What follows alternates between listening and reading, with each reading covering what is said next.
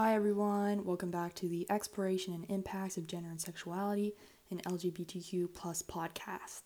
Last episode we covered Albert Cashier, a trans man who served in the Civil War, and now we are going to be talking about another transgender war veteran. Christine Jorgensen was a trans woman who became famous in America for undergoing sex reassignment surgery in 1952.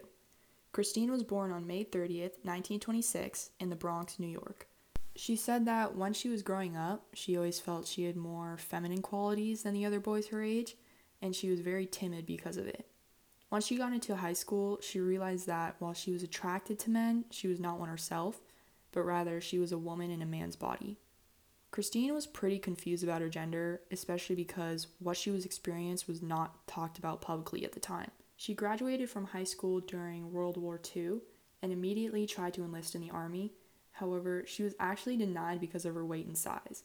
She was only about 5 foot 8 inches and she weighed 110 pounds. A few months later, though, she was drafted into the army and stationed in New Jersey. She kept her gender identity and sexuality a secret, as did many other queer people in the military. The whole reason she was there was because she felt it would make her family proud and because she still wanted to fit in as a man. So she was not going to let that part of herself be exposed. Plus, she'd immediately be discharged and probably would end up receiving prison time, so there's that part too. But she ended up working as a clerical worker for about 14 months until she received an honorable discharge in 1946. Unfortunately, serving in the military did not reassure her of her manhood, and she continued to be unhappy with herself and her body. She started doing some research about her gender identity and discovered a book called The Male Hormone, which suggested that masculinity was created by testosterone. So, in order to create femininity for herself, she began taking estrogen.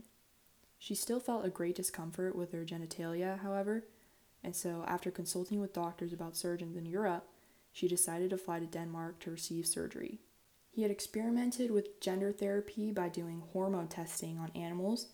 However, he had never performed a surgery like what Christine wanted. He diagnosed her with transsexualism and offered her a free, however entirely experimental, procedure. She had to go through 2 years of psychology evaluations, and she continued to undergo hormone treatment until finally, in 1952, Christine Jorgensen was able to successfully remove her penis. But she did not receive a vaginoplasty. She changed her name to Christine in honor of Dr. Christian Hamburg, and upon arriving back in America, she made the front page of New York Daily News. I'm pretty sure she actually leaked the story herself to the paper, but okay, regardless, she made the front page. A week after the article was released, she signed with American Weekly, who agreed to publish a 5-part account of her life, and also agreed to fly her back to her hometown of New York. When she arrived at the airport and got off her flight, she was swarmed with reporters and photographers. Some expressed disgust with her appearance and her voice. However, quite a few of them described her girlish blush and swinging hips. And shockingly, despite the homophobia and transphobia during the time, she was pretty revered by most of the public. She was very conventionally feminine, and that was part of why she was so well liked, because she was exactly what people wanted a woman to look like. She had beautiful blonde hair and blue eyes, and she had very long legs, and she was very slim. But best of all, what a lot of people really liked was that she was a war veteran. She was very American. She was as patriotic as she was beautiful. And she really basked in that spotlight. She liked the attention. However, she started facing problems once the media reached out to her surgeons and discovered that she did not have a vagina.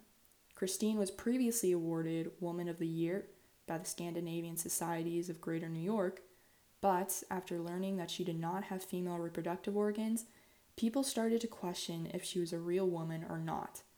Instead of being viewed as a real woman, she started being looked at as queer, which people had an issue with. She was called morbid, she was called effeminate, and she was called an altered man.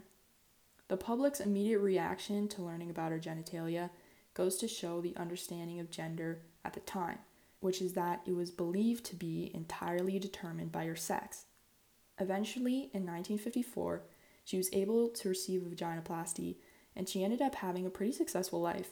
She wanted to become a Hollywood star after her transition, but she never quite made a big name for herself in acting. However, she did work in the entertainment industry and performed at various nightclubs. She also wrote an autobiography in 1967 called Christine Jorgensen, a personal autobiography. And in 1970, Hollywood produced a movie based on her life called The Christine Jorgensen Story.